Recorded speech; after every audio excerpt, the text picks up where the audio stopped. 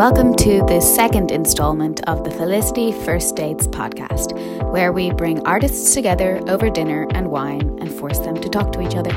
Tonight, I'm joined by director Brian Rieger and playwright S.P. Hegarty Monaghan, who both live and work in New York City.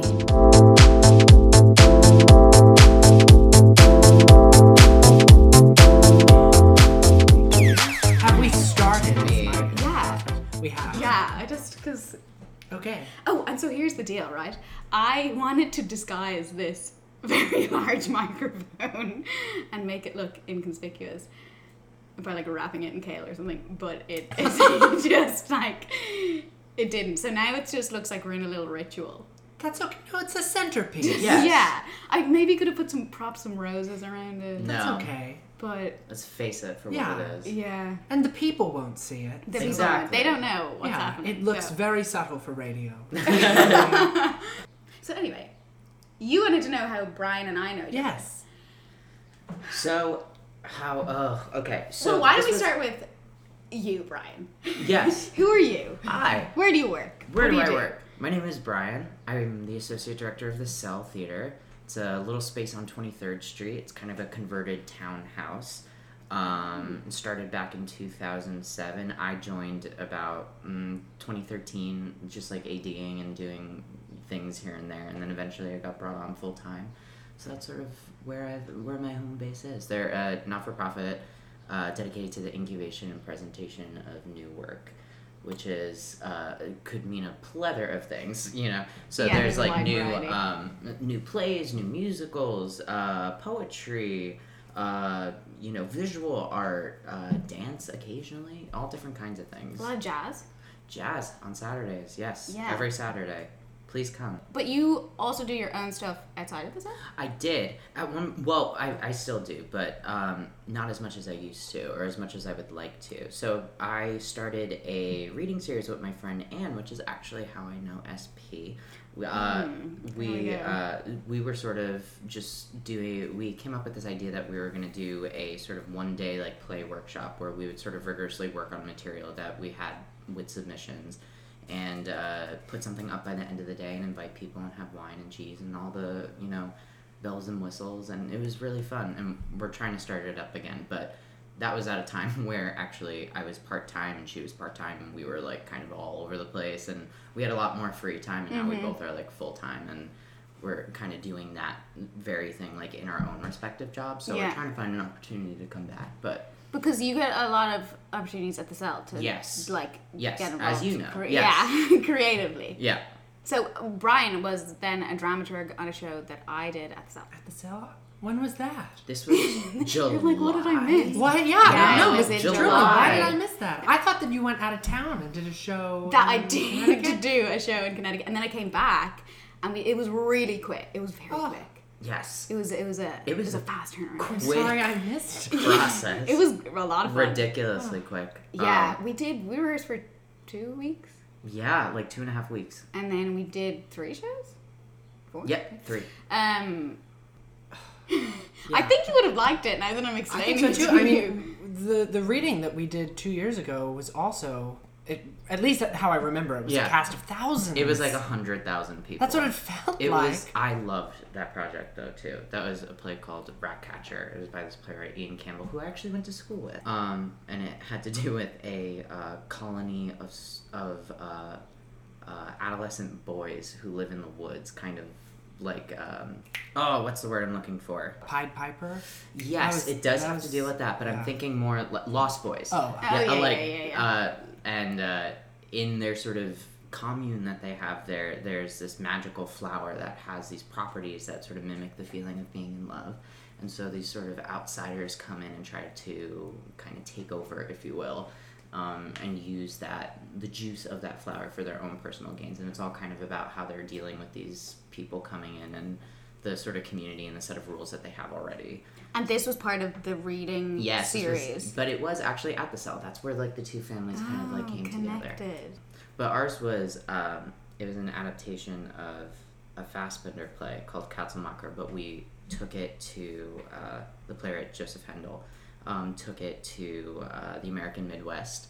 So it was about a group of people in the town of Katzelmacher, of all different sort of like ages, all kind of the same background though. They were all very, you know, white, like middle class, but like middle lower class, and sort of how they deal with, once again, an outsider coming in who was an illegal immigrant who was coming in to find work at a winery. And you were playing an American? Yeah. How's your American accent? It was good. It was so good. I was so unsure. And it's also very difficult in like a 2-week process where you're like, it has to just like, it was like all guns blazing, huge cast to be like, by the way, do I sound weird? But no, it was, I had fun doing it. It was crazy. I think it sounded alright. Because you've also been a dialect coach, right? I dialect coached, yes, the production that I did in Connecticut, which was interesting. It's really hard to dialect coach an Irish accent because I think people have like, I guess this is with any accent, but you have like a preconceived like notion of like what it sounds like, and that's really hard to reverse. Yes. Yeah. Here it is just the Lucky Charms commercial. Yeah. Honestly, it's very hard to avoid. It's very hard to come back from that. And sometimes you sound like Shrek. Yeah. Yes. Like, totally. You go just a bridge too far. Too much. Yeah. Yeah. So that was really enjoyable, and I learned a lot from that. So SB, who are you? Who are you? Who are you? I'm SP. That's it. And yes, I'm like Cher, Madonna.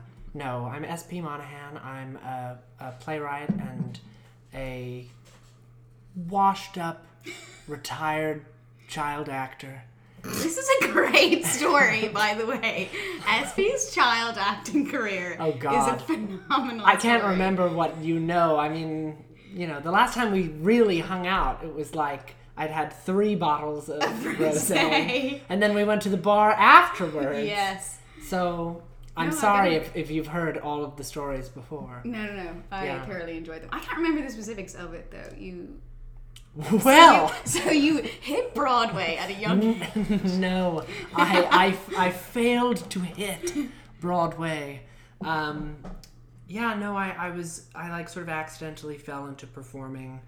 I did community theater as a kid, and then I grew up in Brooklyn, and then had sort of my adolescence on Long Island, and so I had very close proximity to Manhattan, the New York theater scene, and I was encouraged when I was 10 or 11 to start going in professionally. And my parents, no one in my family's in show business, so my parents brought me to a seminar with a child manager thinking, it was not an audition, it was just an info session, and they thought that I would hear how much work was involved, and that I would get discouraged, and I would have no interest, and it it totally backfired. And then even though it wasn't an audition, at the end, as sort of like a surprise or as part of it, they had us all read sort of commercial material, and then maybe they did this for everyone, but at least they said that they didn't make offers out of the seminar, but then they did sign me out of the seminar, and on the road. And I was sort of thrown head first into theater. I mean, literally, I had that seminar, and then 2 days later, I had my first professional audition for a Broadway musical. No way. Yeah. So you got taken out of school and everything. It was. Yeah, I mean, the laws at the time and the sort of union deal was that you couldn't start auditions until after 3 p.m. for children. Right. So that I could be in school at the time and then go out. But then, I did, I was in an off-Broadway musical for 11... No, I was 11. I was in it for 6 months.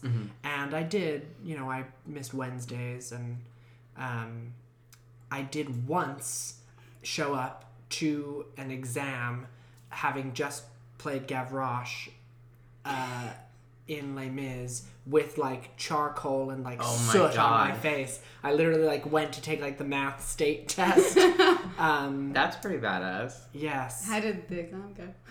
Oh, I'm sure not well. So then when I was 11, I did this workshop at Manhattan Theater Club of a play by a playwright named Charles Bush, who's this wonderful playwright and drag performer. Yeah. And he really got me. And, that's a really great thing. I grew up in a very, Brooklyn Irish Catholic family, and to have someone, you know, sort of see who I was before I saw who I was really amazing. And so then he ended up writing me into this Christmas show that he does every year at Theatre for the New City. And I still do that. We do it every year. I've been playing this part, Jimmy the Newsboy, for 15 years. This Oh was my gosh. Yes, yeah, it's been a That's long so time. cool. It's been a lot of fun. But then he sort of encouraged me to write as well. And I always loved, you know, writing stories when I was growing up. And then having him be sort of my mentor and idol, I never really thought of acting and writing as separate. So when Yeah. I decided when I was 16 that I wanted to stop acting. I was so burned out. I was so miserable. I had worked a lot, and now it would sound really ungrateful if I were in my 20s, but I was 16, and in addition to being in school and everything, I hadn't booked Broadway, and that's what I wanted. So I was done. And also, to be honest, you know, casting directors and a lot of people in the professional theater, they don't know how to work with children. So they, you know, like a lot of sketchy stuff happened, and a lot of people sort of behaved and treated me in ways that they oughtn't to have. Yeah. And I just was really done, and I knew I wanted to focus on writing and going to college, so then I decided to go and study playwriting. And I've been out of college for more years than I like to admit, and I, you know, tried being an actor and a playwright, and then found that I really, really wanted to be a writer, and if I perform, I pretty much am only interested in performing in my own work. Yeah. And so that's where I am now. Except the Christmas show. Well, that's a special occasion. That's a special occasion. I mean, that is like not even a play anymore for me. It's like my holiday tradition. Yeah. I mean, that is my most long-standing holiday tradition in my life. I've been doing that more than half my life. Yep. So, Wow. you know, yeah. Wait, Brian, so do you... Because I know you sing. I didn't know. And welcoming Brian to the stage. Do you... Because now you mostly direct. Are you ever in your own stuff? Ooh, You're no. like, no, you take no, I don't really like performing. It freaks me out. Did you used to? I went to school. I did, like, okay, so it started off, like, basically in high school, I was just strictly, like, run crew stage management, just, like, was only interested in just, like, how the sausage gets made. Because That's amazing. Very you know, mature. I grew up in New Jersey, so I saw, like, so many things. Like, I used to, when I visit my grandma in, like, Long Beach Island, New Jersey, I would go see stuff at the Summer Stock Theater there, like, 5 different shows, and, like, you can just, like, so I was always kind of immersed in that, and I did, like, theater camp and, like, did, like, acting classes, but I just, like, didn't enjoy it. I was just too stressed out. I don't like memorizing things at all. So, and it sounds so basic, but I really can't do it. It just, like, stresses me out too much. So you just do the directing now? Yeah. Well, I like dramaturging. I like ADing. Yeah. I like helping to shape the world in Help whatever people way see I it. can. Yes. Oh, that is... But I do like to sing occasionally. If you, like, liquor me up, I If you will. like- Oh my gosh. Here's some rose. Hey, you got just your beer. pour you a Only at glass. parties. Only at Christmas parties. And the occasional open mic night. That was Oh, sort of that's my right. intro to performing, was that I was like a choir boy. You know, I was the Brooklyn Irish Catholic choir boy. Oh my singing gosh. For the bishop and... Okay, so, like, were you like an altar server as well? No. I was no. I was too good for the altar servers. I see. I had to have the spotlight. Yeah, and that was my first taste of rejection in show business, because as soon as my voice started to change, I got fired. Oh my god. I was like, this is too high. Can we lower the key? They're like, oh no. And then I was replaced. Oh All my right. god. Well, yeah. I mean, it makes sense as an adult, sort of looking back. That's but when their I was fault. when I was 12, I was like, yeah, you know. So I definitely, by the time I was 16, I really fashioned myself like an old, washed up, embittered. You just know, embraced it. I also grew up Irish Catholic. I'm assuming you did, mean, but, I like, I guess can just assume. I had no other option. I guess. There wasn't much else for me to do. It's Raida. So we're all like, Gosh, you know, and we were did you- all introduced Yes, to. it That looks absolutely It amazing. smells amazing. Listeners, Guys, you can almost taste it. We describe we the should smells. describe it. For the listeners. Some oaky overtones. But yeah, I mean, That's worrying. if we were all if we were all like involved in like we were all like grew up Catholic, we were all privy to like the ritual of like the mass and like how interesting that was. And there was something about, and it still gets me because even when I went to Paris this last summer and like went into Notre Dame, there's something about like just everyone in a room and everyone is so focused on one thing and everybody is just quiet and listening to stories and listening to people like talk. It's the same thing. It's the same thing. It's the same thing we do. Different messages, but it's, you know, there was something so profound that like for an hour, and as much as I probably begrudged it as a kid, there was just like an hour of people just stop talking and just listening. So did you convert from Catholicism to theater? Yes, I did. I think you could say that. Absolutely. Oh my god. Yeah, for me, I've never been able to separate growing up Catholic from my sort of inclinations to be, you know, because I was a choir boy, and so from age 7, Yep. being at church was also a performance venue, and Oh, that's so okay. Yeah. You like rehearsed there and you performed there and you like hung out there like beforehand. It was and also, you know, that I sang in the cathedral, which is, you know, huge and beautiful and theatrical. I mean, it's grave and dramatic looking. And and then when I was, you know, a teenager, I did like the, you know, during Lent, the like silhouette Stations of the Cross thing, and that's just God, theater, same. and I still sort of think about it, about like, because the simplicity of it, of just sort of tableaus, music, the story, Yeah. and how deeply affecting it is for people. I mean, It still is for people me. weep. Oh, you know, I mean, it really is high drama. I mean, it's very effective. I don't think I'll ever stop thinking of myself as Catholic, Oh, yeah. but I don't agree with the Catholic Church. Right. But that's all. But I mean, it's like I was very conservative. I had a conservative upbringing. Same. And coupled with being in the theater, and not just being in the theater, but being in like, you know, the queerest of the queer theater that one Yep. could imagine, working with Charles. And it's funny, I don't know what life would have been like if I grew up anywhere else. As conservative as parts of Brooklyn can get, and they can, it's, you know, I was on the train, I was a train ride from the East Village. And my family was totally supportive, and my, you know, family and grandparents all come to see this drag Christmas show that I've been doing every year for 15 years. Yeah. It is. So I guess, but then when I was in college, I wasn't as conservative as I had been raised, but I was still, I guess I liked to think of myself as moderate. There was something that's just so, like, the white supremacist patriarchal system, pardon me for getting on my soapbox so quickly, ingrains sort of this idea that being moderate, too, is also just very righteous, and that, you know, the moderates are I the can only see true... all the sides. Exactly. Even though it's totally, like, bogus. It's holding back, like, but I can evil see against... I can see why Yeah. you think that, and I understand. It's but if we're nuts. still gonna do this anyway, Yeah, like, it's that's just what moderate equivocating. means. Yeah. And I was at probably my least religious, and then I had just this absolute progressive awakening that made me the most religious I think I've ever been. Wow. During college?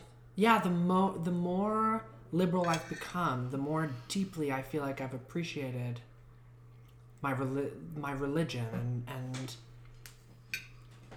I feel like sort of the tragedy of the Catholic Church and of Christianity is that it is a revolutionary progressive religion that was co-opted by imperialism. So when everyone talks about sort of how imperialistic Christianity is, and it's certainly obviously in the case of Ireland was that, that's not how it started. The tragedy is that the Roman Empire made it the religion. Because until that moment, it was the most countercultural. Yep. I mean, dangerous. And just that the thought of the first time a message of humans not only existing and being sort of subservient to a higher power, but meriting love from that higher power is absolutely extraordinary. I agree. I think, well... do a lot of these conversations go like this? I feel like they can go wherever you want. Not what I expected, but this is like really refreshing. No, I mean, because originally what I was thinking about, wanting to talk to the both of you about was like identity and like representation in theater, and I guess that is part of what links the church with theater, is this sense of identity and this representation and sense of community. Like, there is so much to see that like they align. So it's not too far to see that the conversation's gone that way. No, and it's so funny. Everything I feel about my identity sort of evolved from my Brooklyn Irish Catholic identity. I know a lot of people don't like labels or feel like we should be growing away from labels. I personally really love labels, really am attached to the labels that I use for myself. I just don't want other people to pick them for me. Yeah, exactly. But I really love, the language and vocabulary that labels give me, and I feel like I just keep adding hyphens to it. It's like Brooklyn Irish Catholic, queer hyphen Brooklyn Irish Catholic, non-binary queer Brooklyn Irish Catholic, trans, femme, androgyne. I just will continue adding to it. Loves hyphens now. Yeah, and then it'll be very small font on my tombstone. It'll just keep going. Yes, But that's a unique, I think, point of view to have, because I meet so many New Yorkers and people in theater who despise labels. I know, everybody says it. I don't like labels. I get it, and I wouldn't choose a label for them. But the idea of... I just love words. I know it sounds so nerdy and cliche of me, all right? I love words so much. I don't want to lose words or limit the words that I can sort of apply to myself.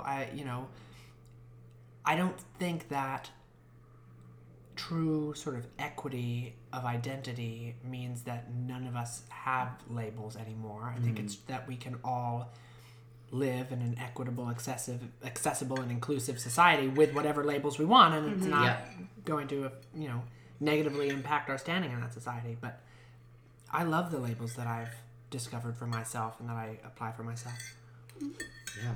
No, I think I agree with you. I think labels are, for me, useful in sort of mining like who I am. Like, am I this or am I that? Like, not this. Like, then I'm like, so there is something to that, I think. And, it's kind of just like you said, I want to make the labels for myself. Yeah. It's wrong of me to assume that on somebody else. Like, that's just not... I think the thing with labels is they've such a permanent kind of, or permanency around them. That's why people fear them.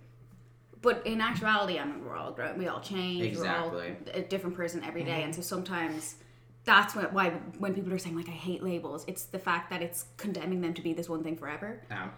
But, like you're saying, you can pick your own labels, and you can pick them on a Monday and pick them on Friday. Yeah. It doesn't always have to be something permanent. Totally. And like, why would it be? How would it ever be permanent? I mean, I didn't have the experience that I know a lot of people who identify as anything other than the gender they were assigned at birth. I didn't have the experience of feeling when I was a little boy that I was wrong being a boy at the time. I saw myself as a boy. I really liked being a boy.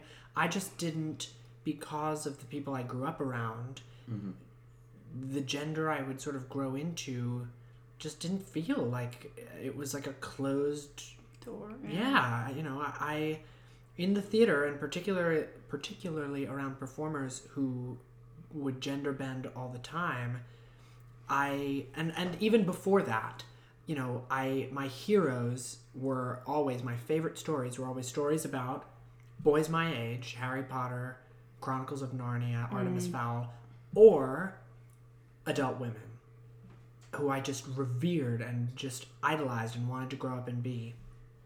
And I never felt like I had to choose necessarily. So my identity then was true, I think. And my identity now is different, but I don't think that means that the other one was yeah, wrong. it wasn't wrong, and where I am isn't wrong now, and I'm incredibly open to the fact that my identity now may continue to evolve, further, and that's fine too. I don't feel wrong in this moment, and that's sort of what I'm most concerned with, is being able to listen to myself and what I'm feeling in my identity, in my understanding of myself, and making sure that I'm comfortable with who I am. It makes me sad to see, I feel like there's a lot of intergenerational tension in the queer community, and that, the older community feels very much sort of dismissed and disregarded for what they went through when they were our age. And the younger generation,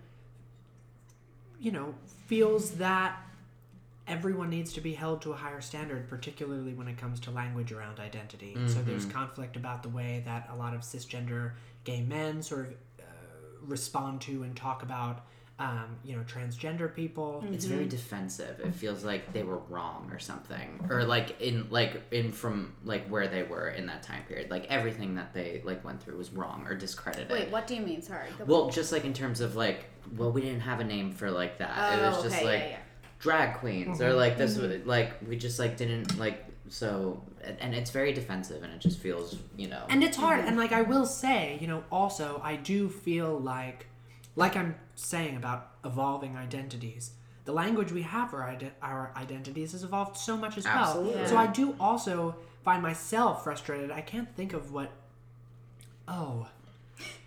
Tootsie. So Tootsie is opening on Broadway have you seen? right now. No, Okay. I haven't.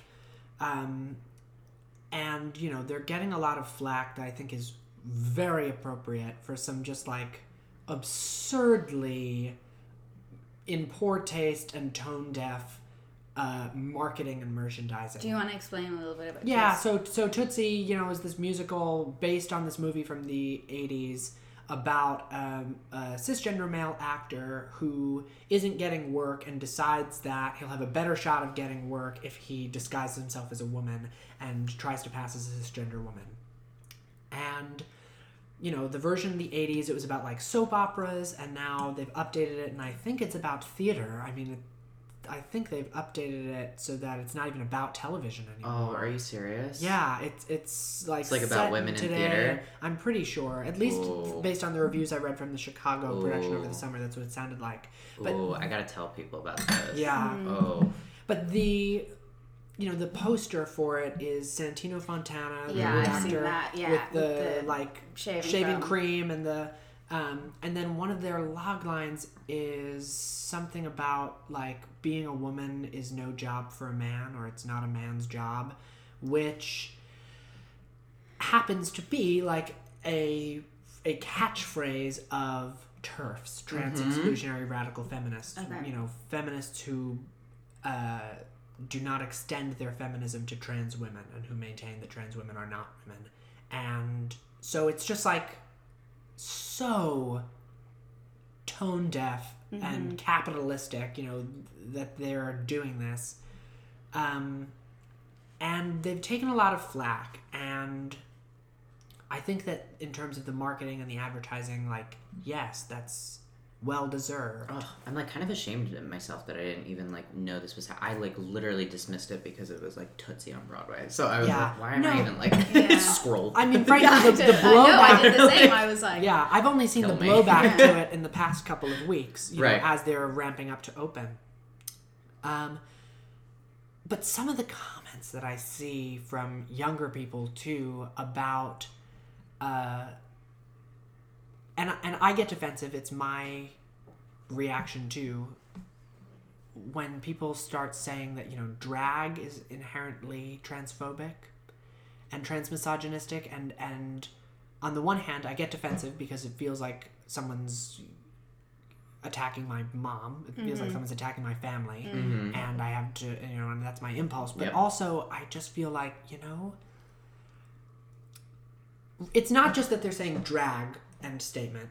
They're saying like a cisgender man putting on women's clothing is transphobic and is transmisogynistic. And I just sort of feel like, the things that we understand and define for ourselves in terms of identity today also didn't exist then. And some things get updated. I mean, this club, the T Shack, is what it's called now. It used to be called, the T stands for a slur against transgender people, and it went by that name for many years. And then what happened was, people said, enough, this is a slur, we need to change it. And they changed the name. But you know what?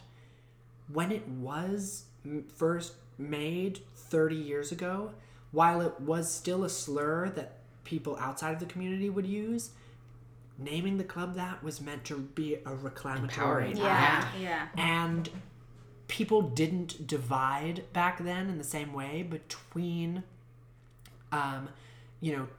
trans non-binary individuals in the same way that we do now. I mean, anyone who was rebelling against the gender they were assigned at birth, people were truly allies to each other. And it's just... my God, I've just remembered that you asked me a question before I got on the soapbox. But I have another. It's too late now. I can't remember that question. It was about Ed Jack. I've written a play I'll let you plug about it older later people and younger people. All right, yeah. No, but what I was going to say was, you wrote an article that we were talking about, it was on the Lark's website. It was. About cisgender writers. Yes. Writing in characters that were, or are you like, no, it's so, did you get a lot of that? It's again, I've sort of like evolved since I wrote that. Really?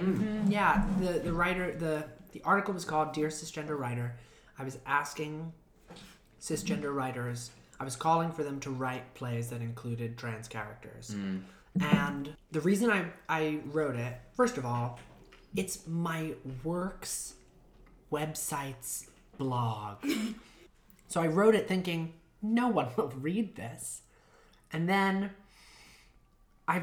this is my third podcast interview. Really? You are hot on podcasts. That's fabulous. Well, I only asked you about it because I genuinely was like, basically the article was encouraging cis writers to like give it a go, like please try. Yeah, and at least I do. I really believe that like the burden cannot be on trans individuals to write their own stories. I do believe that that cisgender writers need to represent trans characters in the world. What I sort of didn't expect, because what I didn't mean was write trans stories. Yes, that was going to be my question. That's what I didn't mean. And I thought I was sort of making that clear because I did say in the article, like, if a film studio is doing a biopic of Marsha P. Johnson or Sylvia Rivera, I want them to hire a trans writer for it. But what I was really advocating for was, I had just seen, well, I've talked about Tootsie. I guess I can name drop whatever the hell I want. Yeah, do whatever you want. So, like, I thought I saw, Harry Potter and, The Ferryman's on Broadway too. And regardless of the content of those plays, they're both plays that employ dozens of actors, scores of actors between them. And in the case of Harry Potter, they play dozens of characters. They're like 80 to 100 characters in the play, and not one of them is trans. But they're all wizards. Yes, exactly. But they're all wizards. They all take transfiguration, and not a single one of them has explored this. I've been thinking about that since I was 7. I read it, I was like, wait a second. So I was just thinking, like, how easy would it have been to just pick one track in those plays, or on television? How many characters are there who are under 5s? How easy would it be to just say that this barista character, or this judge character, or this coroner, how easy is it to just decide that person is trans? Yeah. And not have their characterization be about their gender identity or gender do you experience. think, I don't know if this is, do you think that's because writers are like, oh, if I do that, I'm making a statement? Or like, is that what you're saying? You're not. Do you know what I mean? I actually find that it's the opposite. Really? That like writers are more afraid of what they perceive as sort of progressive or left-wing backlash against tokenism, which is really, frankly, like a right-wing moderate concern. Like it's not. That's an argument they sort of put on us, or and I think that like I did encourage in that article for cisgender writers to let go of that.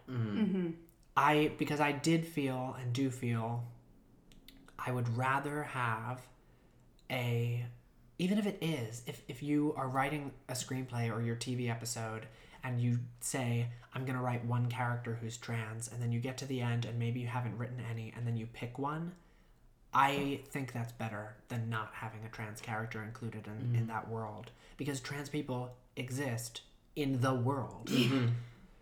And so I got sort of that question from a lot of cisgender writers about like, oh, well, should I... And actually, they immediately jump over what I was trying to say about gender and go to race. And it's immediately, I'm getting messages and comments from white writers saying, can I write characters who aren't white?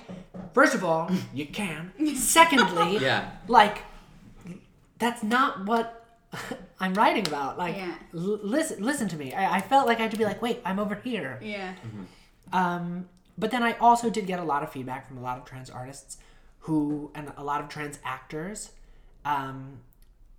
who've been in plays by cisgender people with trans characters in them and have felt like what a disaster that was. Yeah.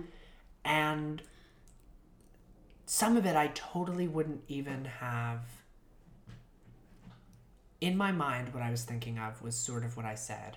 You have that character who's a judge who you've already written.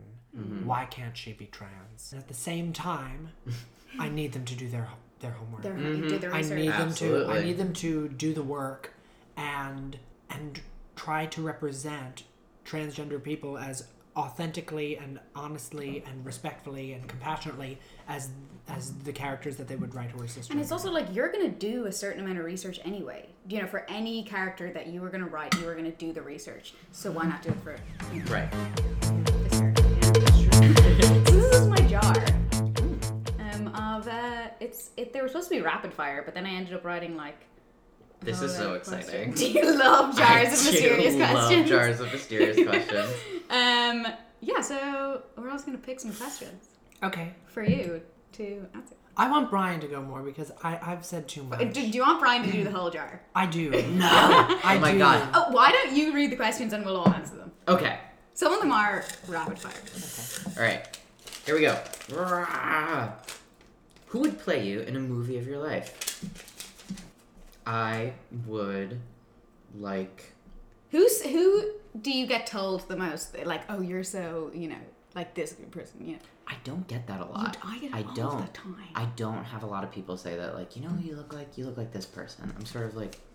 That's a better way to be. I guess. Typecast. I did say, I was told I looked like Josh Hutcherson back in, like, 6th grade, but that's the last fair. time I think I've ever heard of that. I can hear or that. anybody said that to me. What about you? Who would play you?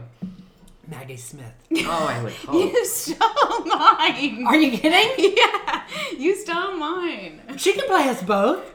She actually could, and she'd do an excellent I job. would Play too. all of us. That's Yeah, true. that's so fair. I'd be very interested to see that too. Do the whole Yeah. reenact this podcast. I get told the most that Zooey Deschanel will play me, and I don't really like that. I see that. I want it to be Natalie Portman. I see that. Julia Louis-Dreyfus. Oh my God, yes.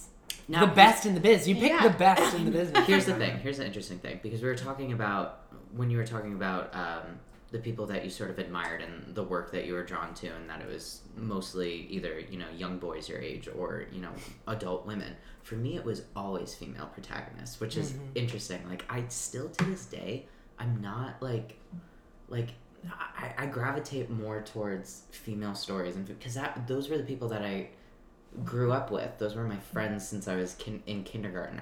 I did not grow up with male friends. I did not grow up being, super close to my male cousins. Like I didn't have a grandfather. I only had grandmothers. So it was just like that was more of those stories. me. So like if I could answer like unabashedly, it would probably be like Jewel or something ridiculous. I was gonna say Jewel. I was getting like Brian. Do you want it She's to in an be Ang Lee Jewel? film. Oh, I would want yeah. her to. But that yes. But like honestly, I feel like that is just, those are the people, the characters that I always identified with growing up. Still to this day, going to see shows, it's the same. Those are the same characters. thing. Yeah. That's so fun. I was gonna pick Jewel for Brian. And listen, Are you like slightly psychic? That a little. She's I not had a- psychic. She worked with me. So Also, She knows every that I'm time we have a obsessed. conversation, I don't know, Irish Jewel women, comes though. up. Really? yeah.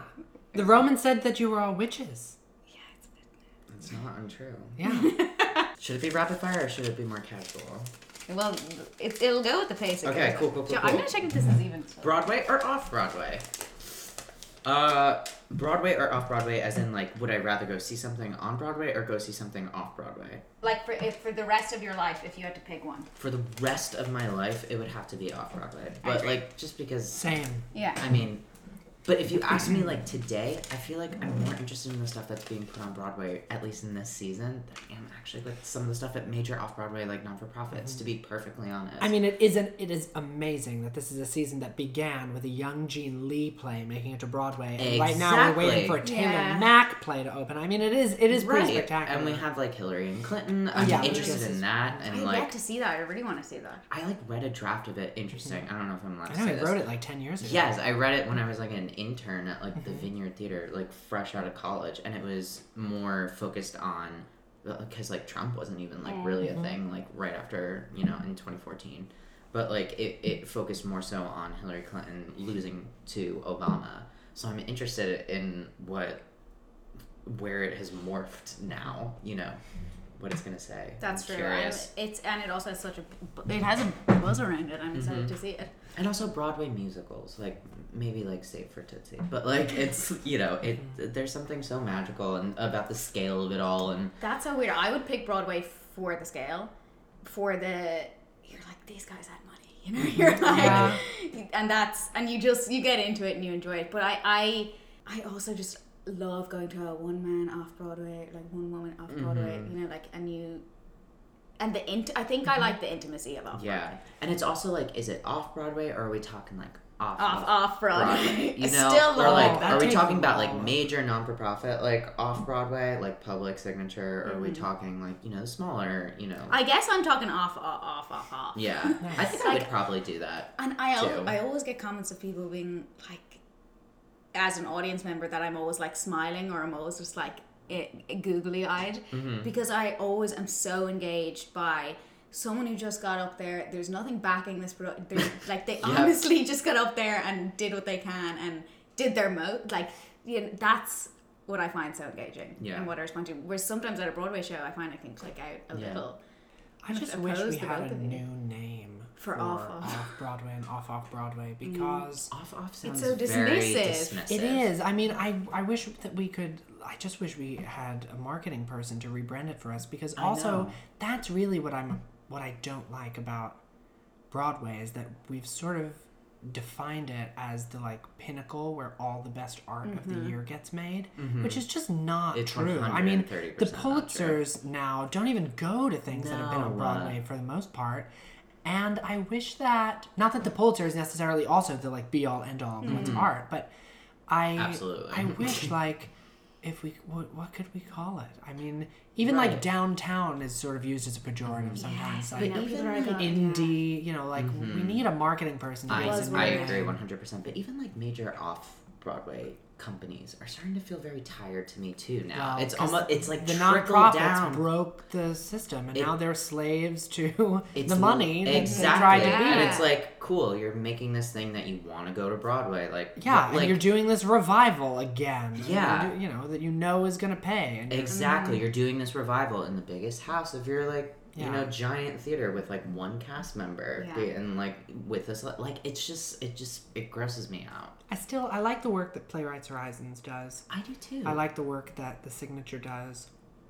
Even if I don't like the play, Yeah. I like the work that they're doing. I worked at Signature and as a front of house person, Yeah. like all throughout college, even after a little bit. But no, I love the fact that it always felt like a exhibition of like a playwright's work. So you would have like, you can see like different productions by like the same playwright sometimes at the same time. Like, you know, there was a level of being able to track a person's work and their dedication to like the longevity of a playwright's Of a career project, yeah. is awesome, because they just kind of like unearthed like Edward Albee and like Lanford Wilson when they were like, you know, 60 and they were like, nothing's working anymore, and like they were like, wait, no, you should do stuff with us. And then it reinvent, like, you know, like we don't care. Well, partially I feel like there's, you know, a lot of playwrights that I run into have a sort of trajectory in terms of like, I need to have a play here in New York, it needs to be a New York Times critics pick, and then I need to go to LA and write for television. Like they have there's like this strange. It's hard because that really has become the path that's sustainable for a writer to make a living. It's true. It's really hard. I mean, because the city also has become so hard to live in. And Broadway has become, though I agree, there's really good work being done right now, it's a theme park now. And, It you know, is. Times Square is a theme park. And when I accept that in the moments that I do, I'm so not resentful of some of the work that gets done. It's I mean, reframing. yeah, It I met a woman literally- in an airport in Fort Lauderdale. Even we're in a bar of a Chili's in an airport in Fort Lauderdale, because I was there because my play Aunt Jack was getting a production in a Fort Lauderdale theater, and you know I was editing the play at the bar as Heather knows I want to do, and she just asks me about it and then tells me, oh, I love the theater. You know, I fly to New York for work all the time. You know, and I asked, oh, well, what have you seen lately that you really liked? And she's like, my favorite show I've seen in the past 10 years was Escape to Margaritaville. And I, as a rule, would walk past the Marriott Marquis, past Escape to Margaritaville on my way to the 49th Street subway after work, and would hiss at it. Would just like a cat would just as I walk by. Yeah. But then I sort of realized, like, it was really beautiful. Like, two strangers, we meet in a bar at a Chili's in an airport in Fort Lauderdale, and we're talking about theater. And I don't care that I'm thrilled that she loved Escape to Margaritaville. That's exactly how I feel when I talk to like family members Yeah. who are like, oh, we're going into the city to go see exactly like Escape to Margaritaville, or like, how did you, or like, what have you heard about Pretty Woman? It's like, it's like you're trying here, and like and like this is that. like, I mean, like you're gonna go see it anyway, so like, and I want them to like it. I mean, Exactly. I want people to like the medium. I and want have people to go there, like what they see, and keep seeing things, you know? That's And I do believe, like, in the power, as corny as it sounds, like, of theater, of what we were talking about, of having a group of people in a room together, hearing a storyteller. It's such a powerful act. Yeah. It is such a powerful empathy builder, and I really do.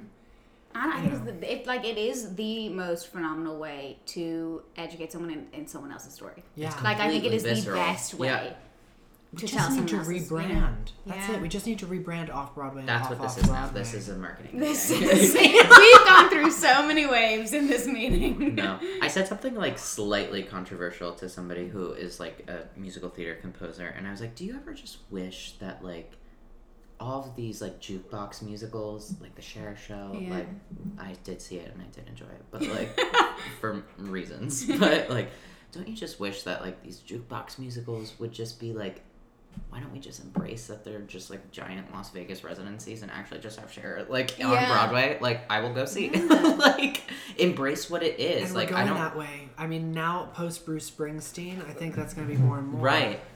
And maybe that's And what'll I think save I would. us. And in a way, I would prefer that than like forcing.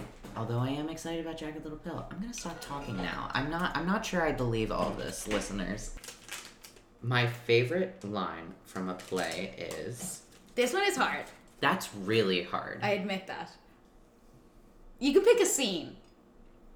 A It scene can be in is something. easier. A scene actually. is easier. But I feel like you both already have lines. No, so I feel honestly like, don't. okay. I don't. I wrote these questions and don't have answers prepared. I think my favorite scene in a play, or at least the one that comes to me immediately, like if this was rapid fire, Yeah. I think it's Which is- yeah. I sold it as a book. I think it's the final scene in Top Girls, Carol Churchill's play. Oh, yeah. The payoff is just so insanely good, and you're taken on this wild, like, 3-hour journey, like, across, like, all these different theatrical landscapes, and then it ends in this very kitchen sink drama way that, like, sums up basically what the whole everything that you just saw is essentially about in a domestic setting. And I thought it was just like That's a very good. Yeah, that's a good choice. oh, Yeah, so that's good a very good choice. in my opinion. SB, do you have one? Gosh, for it to be a line, I feel like it's so hard. I've narrowed it. That down. is hard. But actually, I You're wanted killing to me challenge here. the both. For of me, you. it's almost the reverse. Is it's like I love the things that are coming to mind for me are like moments. It's not even just like the line necessarily. It's like the effect that the line has. It's the response to the line. Like moment in the theater, The- favorite moment yes. in Oh, the yeah, theater. the, like the first thing that Oh, comes yeah, to do you mind. have one of those? A favorite I moment think will so. do. The first one that comes to mind is, it's a musical. It's not a play. It's in Assassins. It's the moment right at the end when Lee Harvey Oswald fires the gun, and there's this silence. That it's like a big exhale, and then this incredible, majestic, orchestral music comes in, and it's like the reckoning of the whole play is in this nanosecond. And I will, if I'm really feeling stuck, I first of all, I think that the book to that musical is one of the best ever written. I think that last book scene that's like 10 to 13 minutes long is I need to genius. revisit it. I mean, it's amazing because the off-Broadway cast recording, they recorded that whole scene of the Kennedy assassination. It's, like 13 minutes long. It is genius. And I will, if I'm ever sort of stuck or need sort of like a kick, like what am I trying to do here? I will listen to that, and every time I'll burst into tears when the orchestra comes in right after. That's my favorite. There's a moment that I can remember, at least recently, that I thought was just awe-inspiring. Yeah. Was actually, it was the revival of Glass Menagerie with Cherry Jones and like Celia Keenan Bolger.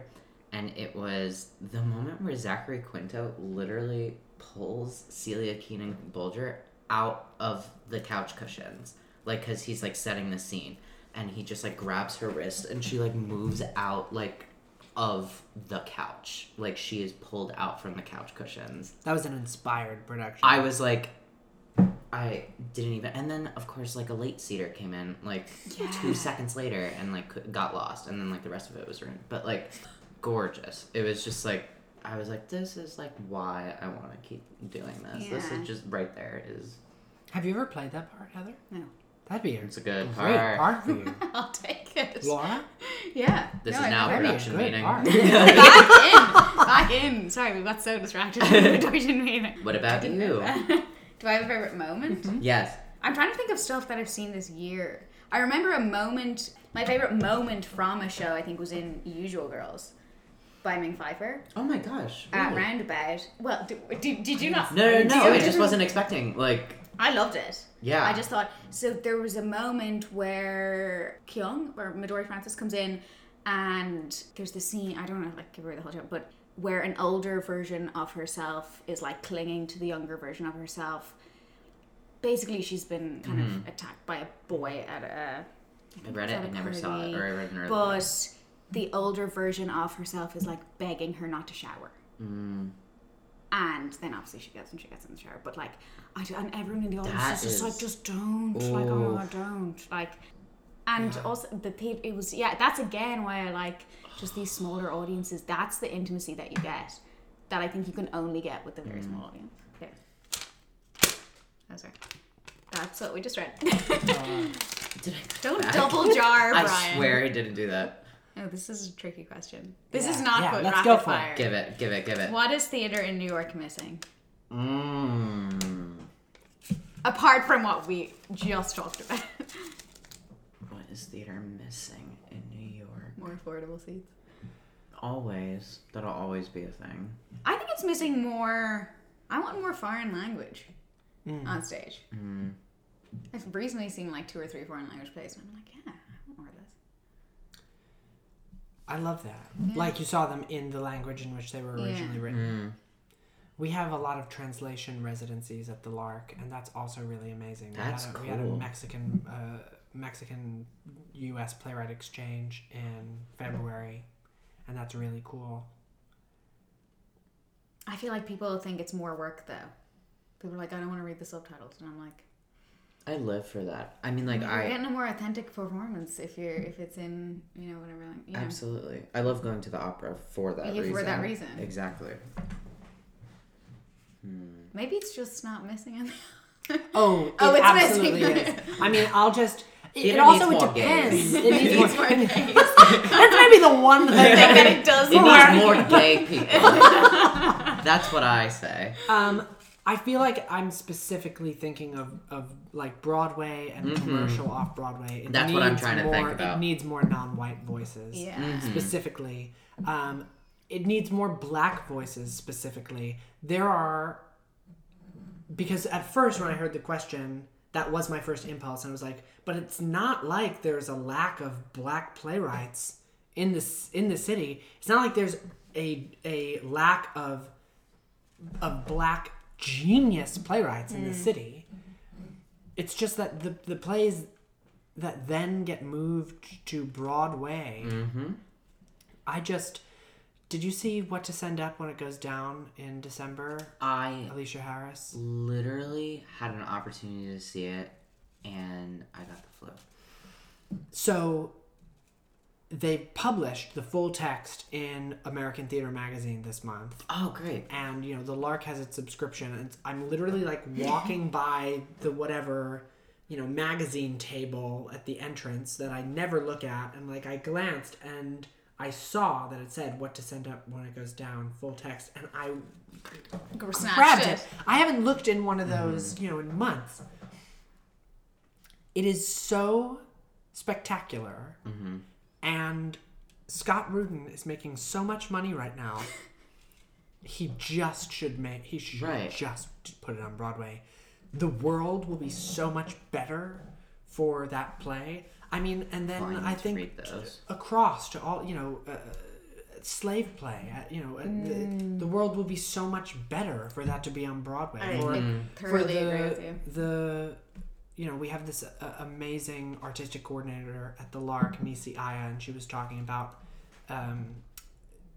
she did this workshop, Diversifying Art Organizations at Art New York, and they talked about like who the typical Broadway theater goer is, or commercial off-Broadway theater goer is, and they call her Sue Ellen. That she's this sort of, white, middle-aged senior, affluent suburban. She goes with her friends. She either lives in Connecticut or Long Island or New Jersey, or lives on the Upper East Side or something. And that's sort of their target demo in a way. Yeah. That's who makes money for them. What an amazing world. Sue Ellen. Yes. If Sue Ellen was at What to Send Up When It Goes Down, if Sue Ellen could be in a space that was made for black people for the first time in her life, that's what New York theater is missing right now. Yeah. I will piggyback off of that and say that I think that New York needs more, at least like commercial Broadway needs more artistically minded producers. People who are not afraid to take risks, or people who are producers that are like there in development for the plays that they bring to Broadway, and with not with money in mind, and more on what is actually being put on stage. I feel like there was more of that maybe in like the 70s or 60s and 70s.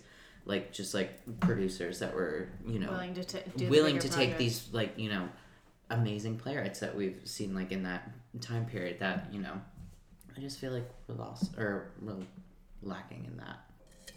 I'm digging it. We're almost done with the I know. jar. I think we may have already maybe not. What is the best show you've seen this year? The best show I've seen this year. Or recently. This year, 2019, or this year in the past 12 That is months? up for interpretation. Like this year, as in like from now until like this time last year. What is the best show What you've the seen Constitution recently? means to me. Damn, haven't seen it. What to send up when it goes down. It was a gift to be in that space as a non-black, as a white person. Is there They any did not need plans to to make move that I don't know. off the record? They did not need to Off make the that space record. for me. It was amazing. I can't pick. I don't know. I did love Usual Girls. That's I feel like that's a valid choice. yeah. Oh, is that the last one? Okay. Is it the last one? Oh my god. Did we? My theater pet peeve is Oh, yeah. This can be small. This can be like audience members or like production. Is it bad? choices. Like my thought immediately went to like audience members, and I Yeah. was like Mine Annoying too. audience members. annoying audience members. Like I can talk about that for like 1,000 years. I agree with that. Just working in front might- of house like at Signature and like with subscriber based like audiences, it was like everyone is so annoying. No, I guess mine, but mine can't be helped. Mine is when someone tall sits in front of me. Someone tall sits in front of you. Yeah, it really hurts. Very- It really affects the rest of the production. Mm. Or phones. I cannot Late fathom theaters. I cannot fathom why you did not check your phone before it's the play. So it's the one thing that you have to do. If you're not in a show that has audience participation. But it's the one thing. Turn it off. I can't stand people. This is going to sound so counterintuitive. I can't stand people who shush in the theater. Ooh, It's yes. so much louder and more disturbing and distracting. And oftentimes, like, the worst shushing offense I can think of is I saw Gore Vidal's The Best Man in 2012. That sounds like a shush heavy show. It was a shush heavy show. And then the person who was getting shushed was having a heart attack. Oh Yeah. my god. And had to be carried out of the theater. John Larroquette had to call, is there a doctor in the house? I mean, it was literally like, and I was like, oh, you all feel like assholes, I hope. But they didn't. Oh my god. Because they were 100.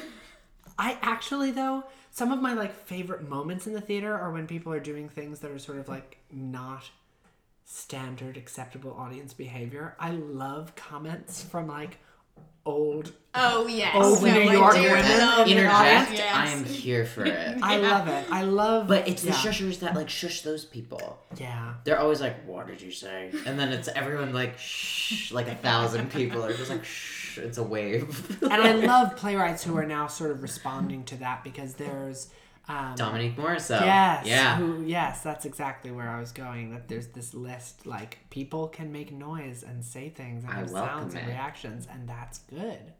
Yeah. I do like that. I mean, because when I saw Little Night Music in 2010, there's this line where Madame Armfeldt says, she's like, dinner will be served at 9:00. And this woman sitting in front of me goes, oh, late. Oh, And like time stops in that moment. She just and that wasn't your couldn't- favorite moment in the theater? That was I know. I don't That was know how you really choose magical. that. Late. I should probably check with my grandma and make sure she didn't go see that because that was definitely That was her. probably her. That was probably I her. have the She most- wasn't wrong. Yeah. Two of my dad's sort of colleagues from work, or one of them and his wife, came to see a play that I was in maybe 5 years ago with this theater company, and then somehow were on the theater company's mailing list, and they thought that like the next play they did was like a play I was in or involved with, and it was an adaptation of 'Tis Pity She's a Whore. And so it's like an insane high school adaptation of like an incest play. Yeah. And I found out, I was like, oh great. I'm so Sorry, glad Dad. you went.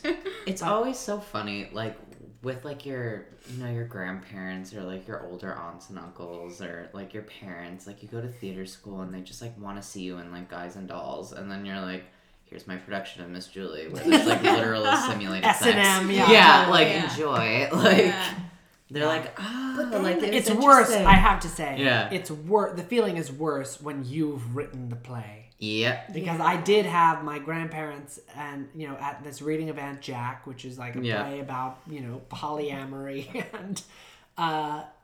and they brought, my Irish cousin who has been in town for the past month, and I know her, I adore her, I don't know her terribly well, and my sort of bias and predisposition is that this sort of middle-aged Irish Catholic lady is going to be very conservative, and she watches the play, and afterwards I was like, I'm sorry, I know it was very raunchy, and she was just like, oh, nothing shocks the Kelly girls. I was like, oh, I like you even more. So zesty. There's a show there, the Kelly Girls. The Kelly Girls. Oh, I think that's so. true. There are 3 sisters, and so that's already fodder You for got all it. the greatest dramas of ever. This is now a production meeting. Let's regroup. No, I think that's the point though. Like, I repeatedly send my parents to plays that I know are going to be a tiny bit too much, but like that's like I am always like, because I sent them to a play in Dublin recently, and my brother messaged me being like, Mum offered me this ticket to go see this with her, and I was like, yeah, I told her to go to it, and he was like, it's all about like drugs and stuff.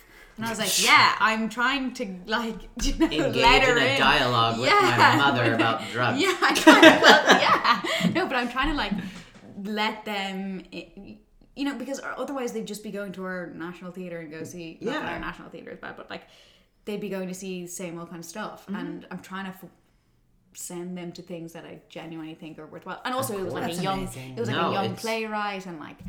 That's so great. Yeah. Because, your people... have made very good plays. Theatre. They do a lot of good plays. Good plays. Irish people are great. Irish That's people. the end They're of the my podcast. Listeners mostly. And that's Great. that. That Tune is in that. next week. Cheers. Cheers. Yes. Cheers to the Irish. They would want us. date, I think. Yeah. Second date. Second date. Yeah, Second it date. went Still well. no tongue. Second date. That works. We're still just feeling each other out.